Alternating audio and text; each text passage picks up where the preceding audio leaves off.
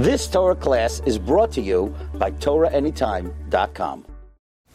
In Parashat Bamidbar, the Torah counts Klal Yisrael. And the Torah lists the numbers of every single Shevet. And the Torah says, what's the amount that Shevet Binyamin was counted? So the Torah says that Binyamin, the number totaled 35,400. Right after Shevet Binyamin comes Shevet Dan. And the count to Shevet Dan was 62,700. The Bali Musar points something out over here. If we take a look, how many children did Dan have and how many children did Binyamin have? Binyamin had 10 children. And Dan had one child, Chushan. Not only did he only have one child, but his one child was deaf, was handicapped. So if you think about it, whose Shevet would be a bigger Shevet? The one that has 10 healthy, well children? Or Shevet Dan that had only one child? So a person would say that statistics would be someone who has 10 healthy children would have a much bigger Shevet. But the Torah comes to teach us that that's not true. You could have 10 children, you can have all the statistics showing that you will succeed, but that's not where success comes from. Shevet Dan had one child. The child was handicapped. To have the second to biggest Shevet besides Shevet Yehuda. So the Bali Musar come to say that this is coming to teach us this lesson, to show us where success comes from. Rabbi Cheskel Levenstein brings down a medrash that Dan went to his father Yaakov and said, could you please daven for me? I don't want my Shevet to be wiped out. I only have one child, and my child's handicap is deaf. Please daven that my Shevet should exist. And we see what those tefillos were payal. We see what happened.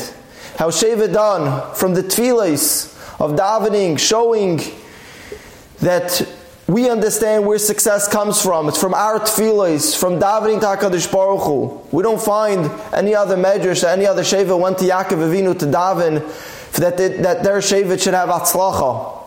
That's why Shevet Dan had atzlacha. Because Dan understood that without tefillah, without siyata d'shmaya, it's not possible to succeed. And only with that was Shevet Dan zeiche to have one of the biggest shvatim, one of the biggest amount of shvatim, second to biggest Shevet, besides Shevet Yehuda. The Chavetz Chaim said over the following story, a powerful, eye-opening story to see and to show the power of tefillah. In the city of Europe, they had a minig on Motzei Shabbos before Ma'ariv. Before they davened Ma'ariv Motzei Shabbos, the town would get together, and before Ma'ariv they would say Tehillim. And one week when they were saying Tehillim, there was a Yid in the front right that was saying Tehillim with such a slavis, with such emotion, saying Tehillim from the depths of his heart, crying out to HaKadosh Baruch Hu, saying the Tehillim pasuk by pasuk. And there was a Yid that noticed this, another Yid in that minyan, and that motivated the second Yid to start saying his Tehillim with such slavis, with such devekis, really feeling connected to HaKadosh Baruch Hu, crying out pasuk by pasuk. And he was very moved by this Yid. He went over to him and asked him after davening, what's going on? There must be a big tzara that you're struggling. If you're davening Tehillim in such a way, there must be a big tzara you're experiencing. Please tell me, maybe I could help out. So this Yid said, let me tell you, I have a daughter that's in shidduchim. We're looking for a shidduch, but there's a problem. I don't have 2 pennies to rub together. I don't have money to marry her off. I can't afford to make a chasana. I can't afford anything. I don't have money. Who's going to want to be mishadach with me? And during the week, I'm very busy. It doesn't bother me so much. I'm doing what I do. My daughter does what she does. And it doesn't bother me. Come Shabbos Kodesh. We're all together. We spend the Sudas. And every week, after a full Shabbos, I have such pain of what's going to be with her Shidduch.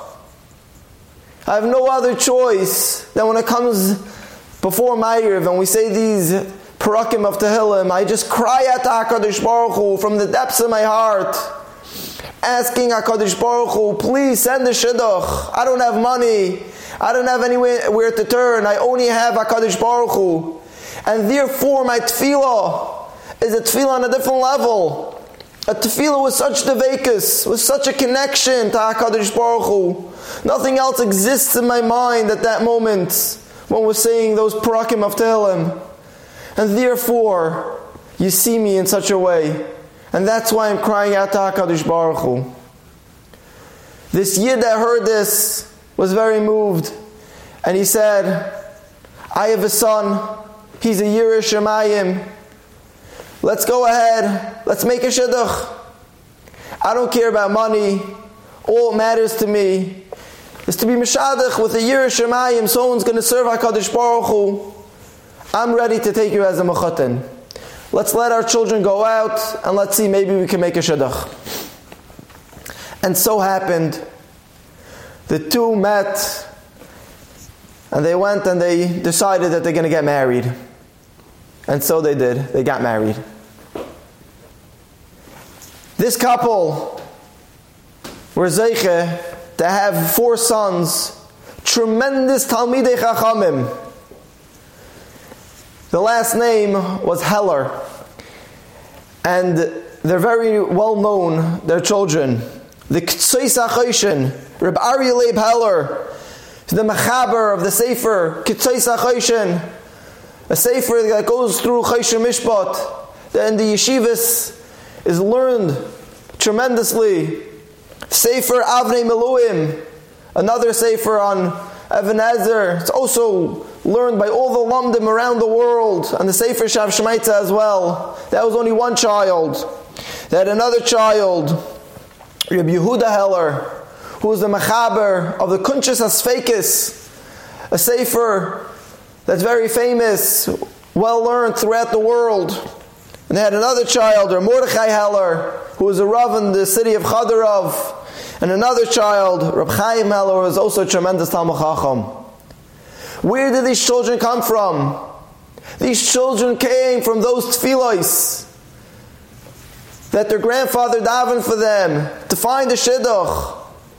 The tefillos that were put into them were coming from generations of davening to HaKadosh Baruch Hu. What's going to be with my future? What's going to be with my child? Will my child ever find a shidduch? And with tefillos like that, when a person recognizes that he has no abilities, he's as if he's handicapped, like Chushim Ben Dan, and only HaKadosh Baruch Hu has the ability to send Hatzlacha. It's not his power. Then a person davens to HaKadosh Baruch Hu and then he sees success. He sees Hatzlacha. He'll see his children coming Talmidei Chachamim with the koyach, the power of davening, with such a dveikis, davening, with such a slavis, davening, and begging for true Hatzlacha. And only with that could a person be Matzliach. We don't find by Shevet Binyamin that he asked Yaakov Avinu to daven for him. And we see his Shevet wasn't so big, didn't succeed like the other Shvatim. Because where does success come from? From our tefillos, from begging HaKadosh Baruch Hu to send us Hatzlacha. You've just experienced another Torah class brought to you by TorahAnytime.com.